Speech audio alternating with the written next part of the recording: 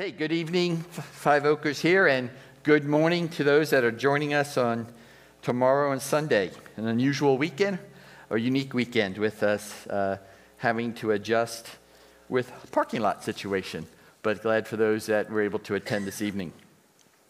Hey, we are in week 7 of our series on Matthew, and this series has been just about meeting Jesus. And the big idea in this series has really been what we've been saying each week, that meeting Jesus is a transformative encounter that redirects us in a new and exciting direction. That's the message that Matthew is trying to communicate by how he tells the story of Jesus here in chapters 8 and 9. And today we're going to look at a passage, Matthew 9, 9 to 13. In your Bibles, in the seat rack in front of you, I believe it's page 973. And we do use the NIV Bible here, so that is our text here. And as we usually say here at Five Oaks, while you turn in your Bibles, I want to remind you that understanding the Bible does not have to be a mystery. It tells the story of God, and understanding our part in God's story doesn't have to be a mystery either. So I also want to remind everybody, especially as we don't have any excuse because we'll have a nice new parking lot here coming up, to think about friends or people that are seeking Jesus, that we could invite them here in the coming weeks to join us and be part of our family. But as we start now, let's just pray together, the prayer to start. Heavenly Father, by your Holy Spirit, open our minds that as the scriptures are read and your word is proclaimed, we may meet Jesus, be transformed by him, and follow him wherever he leads, for the sake of your glory and your worldwide mission. Amen. Let's listen as we hear some Five Oakers read the passage today for us. Matthew chapter 9, verses 9 through 13. As Jesus went on from there, he saw a man named Matthew sitting at a tax collector's booth. "Follow me," he told him, and Matthew got up and followed him. While Jesus was having dinner at Matthew's house, many tax collectors and sinners came and ate with him and his disciples. When the Pharisees saw this, they asked his disciples, "Why does your teacher eat with tax collectors and sinners?" On hearing this, Jesus said, "It is not the wealthy who need a doctor, but the sick. But go and learn what this means. I desire mercy, not sacrifice. For I have not come to call the righteous, but sinners." Hey, a few weeks ago, we were in Capernaum, and today we're back in Capernaum as we look at Matthew 9.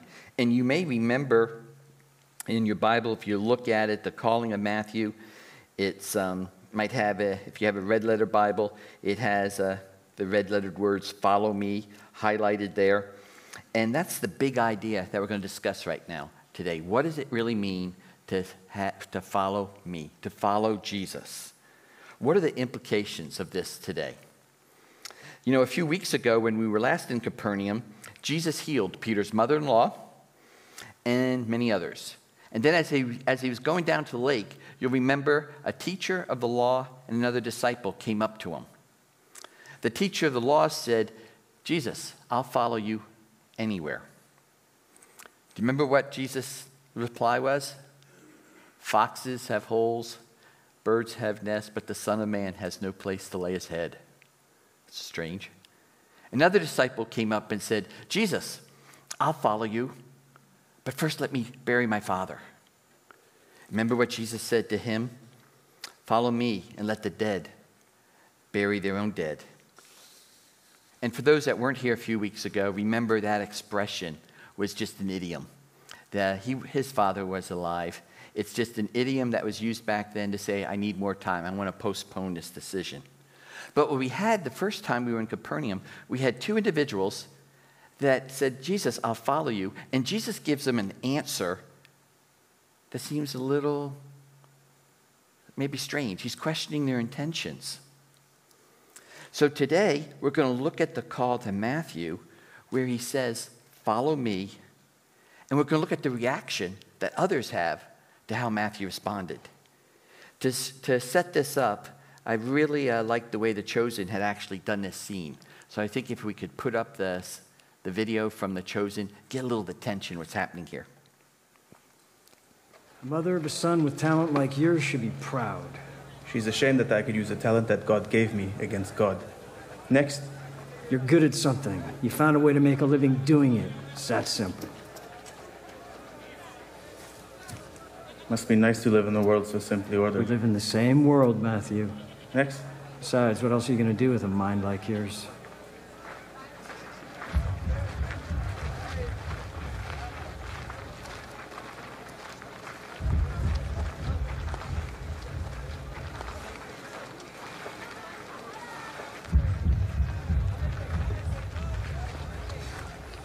Matthew.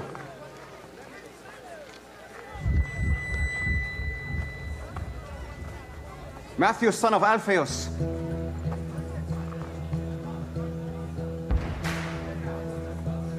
Yes. Follow me. Me? Yes, you. Whoa, whoa, whoa, whoa. What are you doing? You want me to join you? Keep moving, street preacher. Do you have any idea what this guy's done? Do you even know him? Yes.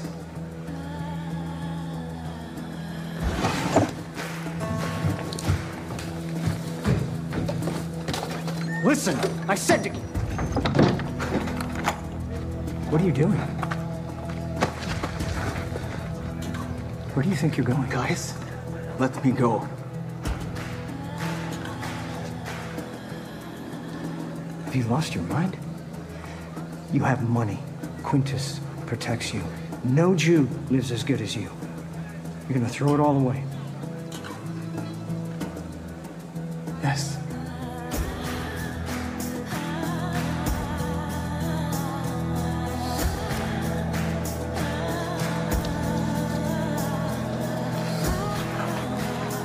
I don't get it.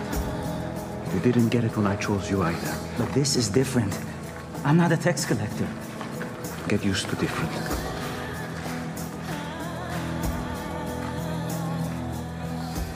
I'm glad we passed by your booth today, Matthew. Yes. Shall we? We have a celebration to prepare for.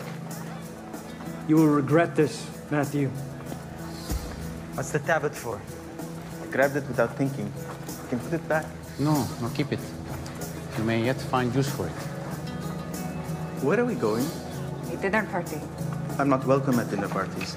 Well, that's not going to be a problem tonight. You're the host.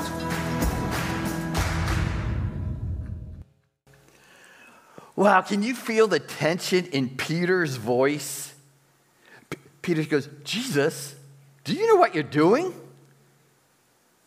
Yeah. Do you realize he's a tax collector? Yeah. Peter's just baffled. But let me have a disclaimer. If any of you do work, or tax collectors back then are not the peers of today's IRS. So if any of you, we may cringe when we have to pay taxes, we may fear audits, but our people that do work with IRS do work for our government, and they work for us. So if you work for a tax agency, don't take any offense on this video or any comparisons. It's not you. But tax collectors at this time, they worked for the opposing government. Here's a better illustration. Think of what's happening in Ukraine right now. Russia has invaded eastern Ukraine, and what they're doing is they're putting their puppet mayors in their city. They're taking out the government that was there, the Iranians, and they're putting in people that are loyal to Russia. That's more similar to what we're seeing here in this situation here. The Romans are pursuing their world expansion, and they would then go into these cities and they would hire local Jews who would collaborate with them, and they were considered by the Jewish community political traitors. As the video showed here, they're more like customs agents. And they had a wide breadth of things they could do. Remember, Capernaum is on the sea, so people are passing through, and they're able to stop a person saying, I think this much is worth this much. You owe this much tax. They were able to decide what the tax would be. They had a quota they had to send to Rome, and they got to pocket the difference. That way in the video, the Roman soldier is saying, Matthew, you can't do any better than this. That's the tension that's happening here. These tax collectors, they were disgusting to the Jews. The synagogue, which was central to the life of the community, excommunicated them. So they were persons non grata. They were sellouts, universally hated. They were considered to be in the same class as robbers and murderers. And that's who Jesus calls. The reaction here from Peter in the video, think of what it could have been like. Peter saying, Jesus, it was just a little while ago. We were at my mother-in-law's house. You had two well-qualified people that said they were going to follow you. One was even a teacher of the law. Jesus, we're starting a movement. And for those of us that have been in business, when you start a movement, you want the best people. You want the people that bring value to the movement. You want to have people that have credentials, the ones that bring the needed skills. You don't want a tax collector, somebody who's considered an extortionist and probably even a terrorist. But Jesus simply walked up to Matthew and just said, Matthew, follow me. Matthew goes, me? Yes.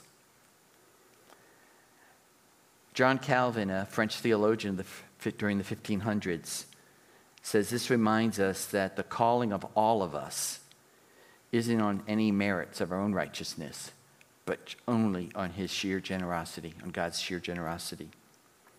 Follow me. Jesus calls Matthew and us to follow him.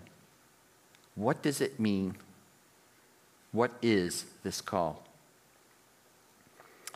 Follow me is a call to decisive and intimate fellowship with Jesus. To follow Jesus means you're not setting your path.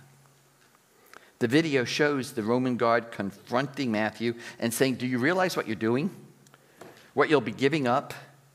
That if you pursue this path following Jesus, you lose all the benefits that the Roman government has provided you. And if you looked at the video, did you see him pull off his ring? That gave him extra credibility. He wasn't a Roman citizen, but he was a little higher than the Jews. It was sort of like he had a quasi-status there. But he gave it all up. Follow me means a new direction. Follow me means you'll be spending time with Jesus. Follow me infers a personal relationship. Follow me means change. What was Matthew's response? He got up and followed Jesus. I love the little sense of humor there when they asked him in the video, what's that tablet? And Jesus says, keep it. And I said, yeah, he probably wrote Matthew on his little tablet. And I'm saying, Matthew, couldn't you have given us a few little verses here? What were the emotions going through when Jesus came up to you and said, follow me? Couldn't you have given us a few verses, what you were thinking? No, but Matthew just said, I want the focus to be on Jesus. I got up. The focus is on Jesus. Where does Jesus go? To Matthew's house. And Matthew's guests are all his known associates. Jesus has a meal at Matthew's house. And a meal during biblical times wasn't like what we'd say a business lunch of today, where you get together, you introduce yourself, you talk about the new roles, you share a little bit of family experiences. Sharing a meal in Bible times was a sign of identification. And for a Jewish rabbi like Jesus to be eating with a tax collector is scandalous. It's scandalous. What is happening to Jesus' reputation? And even today, we ask the same question. You know, we say it to our kids.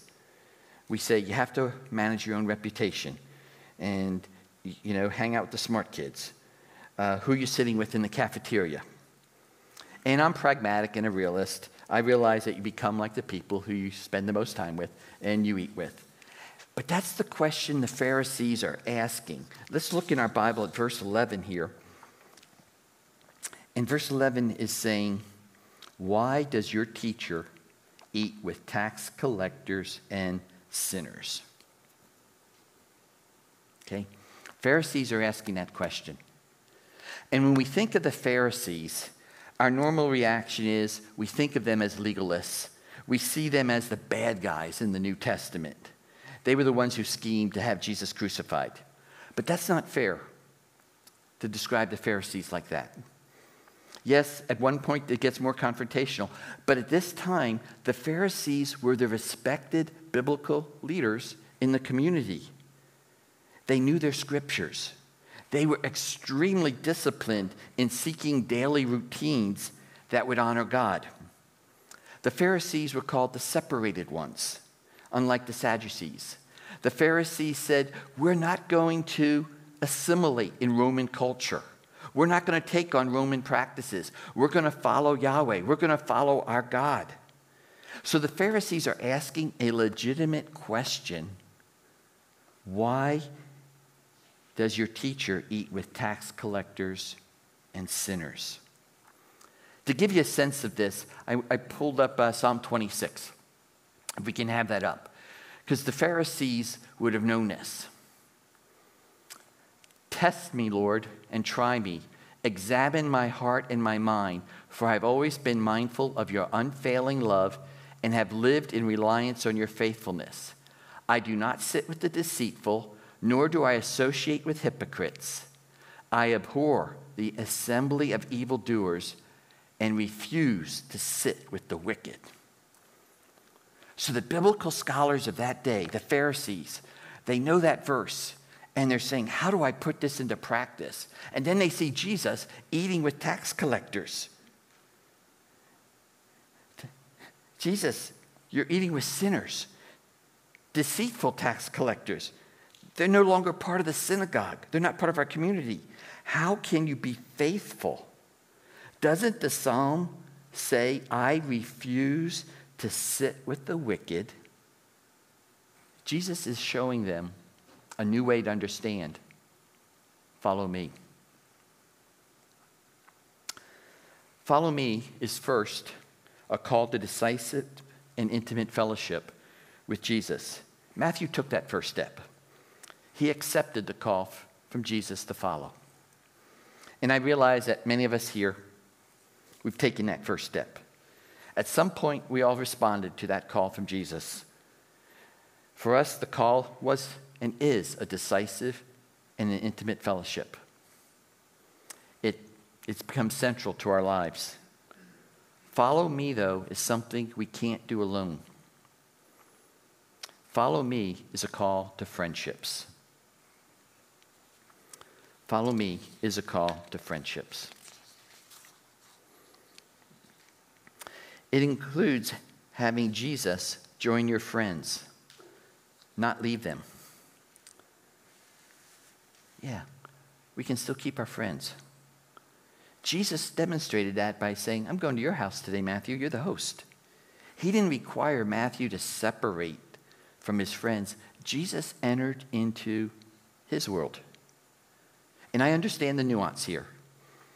If it's something that's illegal, if it's something that's causing harm, or it's something that's immoral, yeah, then we have to separate. I get that.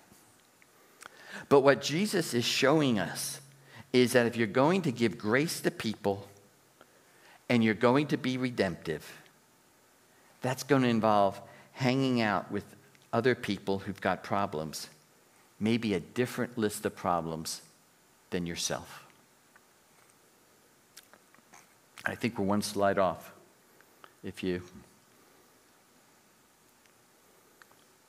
There we go.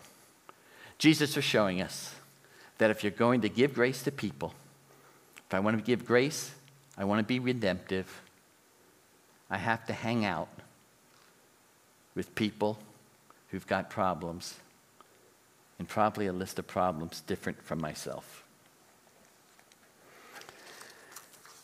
Becky and I celebrated, my wife Becky and I celebrated our 45th wedding anniversary this year.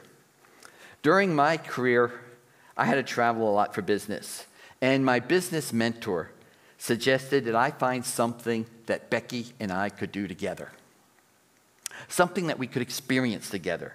Becky was staying home from the kids, and I was flying off frequently over to Europe. So for our 25th wedding anniversary, I decided to take my business mentor's radical mentoring and take it to heart and do something that Becky and I could do together, that we could complement each other as we celebrated our 25th wedding anniversary. I bought my bride 3 goats. There's actually 1 goat and 2 babies. And as Becky immediately noticed, the goat had silver ears. 25th, I didn't realize 25th wedding anniversary was silver. Neither of us knew anything about goats. But the folks who sold us the goat invited us to be their friends. The common theme in this new community was goats. Yes, we gained tremendous and valuable knowledge on how to raise goats, how to treat sick goats, how to show goats at Washington County Fair, State Fair, national fairs. These were friends that I could call at 2 o'clock in the morning, and I did, when I was trying to deliver a goat and I needed help. They'd show up in the barn. But here's the real identity. It wasn't just doing goats. It was sharing life experiences with them. Because some of these new friends, they had health issues. Some were caring for parents. Some were without jobs. Some were changing jobs. Some had marriage issues. Some had kids issues, the 2-legged kids, not the 4. One even had their barn burned down. In short, Becky and I had entered a world where we were experiencing life through their eyes and their situations. We were listening to their stories, letting them hear ours. So here's the question. What about you? Who are you hanging out with? Who are you listening to in order to be redemptive? I'm not suggesting everyone buy a goat, though the Washington County Fair is still going and you could go up there tonight yet and buy a goat. Jesus' first demonstration of friendship was very dramatic. But in 2023, we have lots of options. Jessica Gross is a New York Times opinion writer. And she wrote an article a few weeks ago. It was titled, The Church of Group Fitness. And in her survey, she reported that she was surveying why are people leaving the church. Perhaps, no surprise, the number one reason people were leaving the church, they found it too cliquish. So what has become the number one alternative? According to the article here, Jessica Gross said, it's become athletics and fitness. And a comment that struck me as I was reading the article, the person was describing their experience with doing CrossFit. She goes, the one thing I feel out of a CrossFit, it's kind of goofy, but when I'm in CrossFit, I receive unconditional love. Wow. Unconditional love in CrossFit, but not found in the church. Here's our opportunity. Jesus demonstrated eating with tax collectors. They could be friends. Could be those for you that are doing CrossFit. Obviously, we have pickleball here, book clubs. We live in Minnesota. We have fishing, we have hunting, we have hiking. Many of us live on a cul-de-sac. Here's one that had me laughing. The Wall Street Journal reported 2 weeks ago, front page news, mushroom foraging is so popular, Minnesota plans a crackdown. I had to laugh. And then as you read the article, they were saying, why are people going mushroom foraging? One person said, it provides a deeper connection. And another person quoted saying, it's more spiritual for her. Wow. And the reason I was laughing is, in the last 2 months, I've had two families that are in Five Oaks. And one of them's out here in the audience. We're not going to point him out and embarrass him. And not even going to highlight him just because he left Kentucky to come up here to Minnesota. We thought it was to be near his kids. But he heard our mushrooms are really phenomenal up here. And I didn't realize, I thought he just wanted to pick mushrooms, but I didn't know he was looking for this deeper connection. But could these be the groups that Jesus is calling us to have a meal with? To listen to their stories? To share our story? And what's the first excuse we give when somebody asks us to add something to our schedule? It's usually, I'm too busy. Don't we say, I don't have time to do one more thing. I'm exhausted. I need me time. But the need for us to engage in friendships is more needed today than ever. More than we realize. Here's another survey that I found recently. This is a survey looking at the past 30 years of friendship decline in male and female in the United States. What the survey said here in 2021, that 15% of men, 10% of women have 0 friends. 0.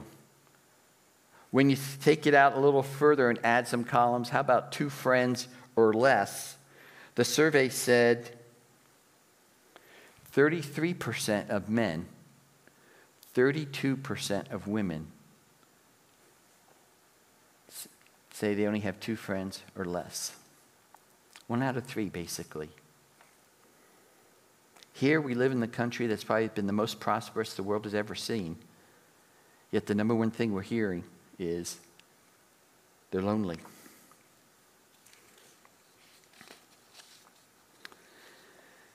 When Jesus asked Matthew to follow him, he didn't ask Matthew to walk away from his friends. Yet he did ask Matthew to walk away from a way of life to a new purpose, but not to walk away from relationships. Jesus joined Matthew at his house, and what did they do? They had a party. And you know, work post-pandemic has created a new environment for us to really engage. Is this the opportunity now for us to have that traditional coffee break or that lunch break with our neighbors who are just working from home? How many neighbors do we have that are within a 2-minute walk of our house? And if the statistics are right and can be believed, 1 out of 3 of those that's around you is looking for friendship, wants to share their story. David French is another New York Times columnist. He wrote an article, too, on friendship decline in the United States. He describes a friendship that he has with a person named Leo. Okay, David French is white, conservative, and was raised in the South. His friend Leo is a former Mormon, former Catholic, an agnostic Mexican-American Democrat. Not the two people you normally would think be friends. How did Leo, this Mormon, Catholic, agnostic, Mexican-American Democrat, show his friendship to David? He went to church with him every week, though he didn't believe any of it. When he asked, why do you go every week? He said this. He says, friends do stuff together, and the greater the personal challenge, the more the word together means. Wow. What's the point? And I like the way that David actually summarizes the article.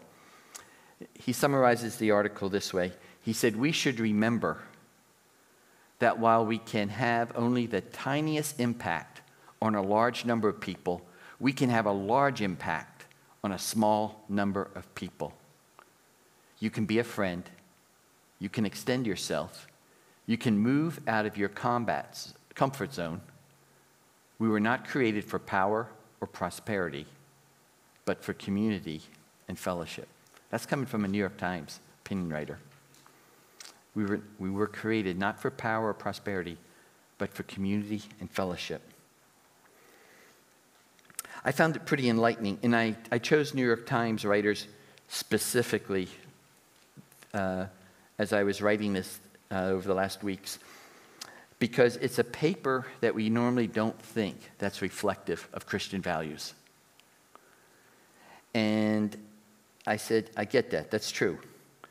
But when they're telling us what they're seeing and sensing from friends that are outside our inner ring, time for us to listen, to hear, to seize that opportunity, knowing that 1 out of 3 is asking and come into my world. Follow me is a call to a decisive and intimate relationship with Jesus. Follow me is a call to friendships. Follow me is lastly a call for mercy. Verse 11, we read it and it said, Jesus said, or the Pharisees were saying, why does your teacher eat with the tax collectors and sinners? And The Chosen has Peter. The video had Peter asking that same question. So I suppose we could have a little liberty here. Peter's probably looking at the Pharisees and saying, you're asking me? That's way above my pay grade. I'm just a fisherman. I have no idea why he's eating with tax collectors. Jesus answers for Peter. Jesus actually answers the Pharisees with 2 thoughts. The first we see in verse 12. It is not the healthy who need a doctor, but the sick. And that's a pretty straightforward explanation. You know, if you're sick, you go see a doctor. Doctors treat sick people. A doctor does not avoid sick people. A doctor comes in contact with sick people so to assist them in getting well. So Jesus is saying, like a doctor, I have come here to help sick people, to provide them healing, and I'm going to provide a path for sinners to have healing. Okay, that makes sense. It's the second one that caught my attention. Matthew adds this other verse in 13. Go and learn what this means. I desire mercy, not sacrifice. That's a verse that's coming out of Hosea, the prophet Hosea. Luke and Mark do not record this. They record the verses 12 and the end. Luke and Mark records not the healthy who need a doctor, but the sick. I've not come to call the righteous, but sinners. Luke and Mark don't add that other clause there, but go and learn what this means. I desire mercy, not sacrifice. Jesus could have quoted some of the other prophets, because there's other prophets that talk about mercy. Why would Jesus pick Hosea? I'll give you my theory. It's Philip's thought. Hosea was a prophet to the northern kingdom of Israel. Hosea was told to marry a woman who was going to be unfaithful to him. Hold it. God's calling. I'm going to call you to be a prophet. Hosea says that they had 3 children. The first child was from Hosea. The next 2 children were not Hosea's kids. As we go into Hosea, we go to like chapter 3 of Hosea, something happened to his wife named Gomer. We're not sure what, but she left him. And God says, go buy her back. So Hosea has to buy his wife, who's been unfaithful to him, for 15 shekels of silver and a few bushels of barley.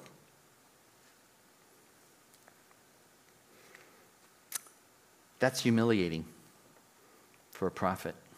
Humiliating for any person. But for a prophet, Hosea was God's choice. And I think that's why Matthew included that. Because he said, I'm not the likely one. But God wanted to demonstrate unconditional love to Israel through Hosea.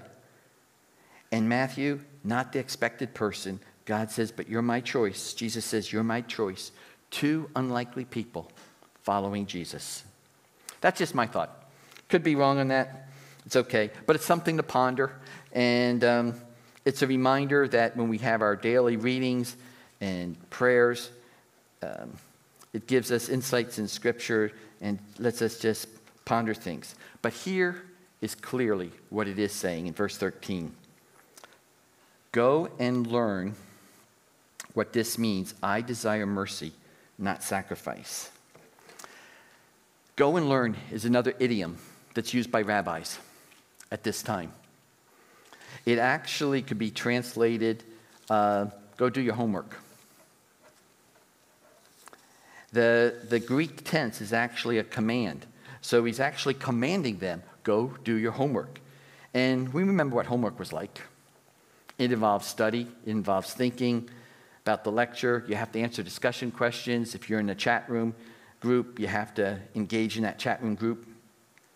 Jesus is telling them to go study, learn what it means to desire mercy. And I love what Tim Keller says when he describes what is mercy. Tim Keller says, mercy is love, service, and compassion to people who are not like you. Do we care for outsiders like Matthew? Or do we avoid them, somewhat like the Pharisees did? And for the Pharisees, they thought they had good reasons. Do your homework. Jesus didn't give us a list of to-dos when answering this question. He just gave us the example. Hang out with your friends. Eat with them, hear their stories, answer their questions. Follow me is a call for decisive and intimate fellowship with Jesus. For us to be redemptive, for us to be Christ followers, we need to hang out with others. And I did have my weird sense of humor. I thought it's sort of funny. We had this passage today when we don't have a parking lot. And I said, if God has a sense of humor, is he saying, yeah, you people at Five Oaks, you don't have a parking lot today. Go hang out with others today. You can't hang out in the parking lot. But next week you'll have a parking lot, and don't call it a parking lot. Make it the welcome mat. Invite your friends in. For all of us, it's a time to do our homework. And kids out here, you can tell your parents they have homework to do tonight. For a lot of us, it's just an affirmation to keep on doing what we're doing. Perhaps even take more time, be more intentional. Maybe I'll go pick some mushrooms this week. Let me pray.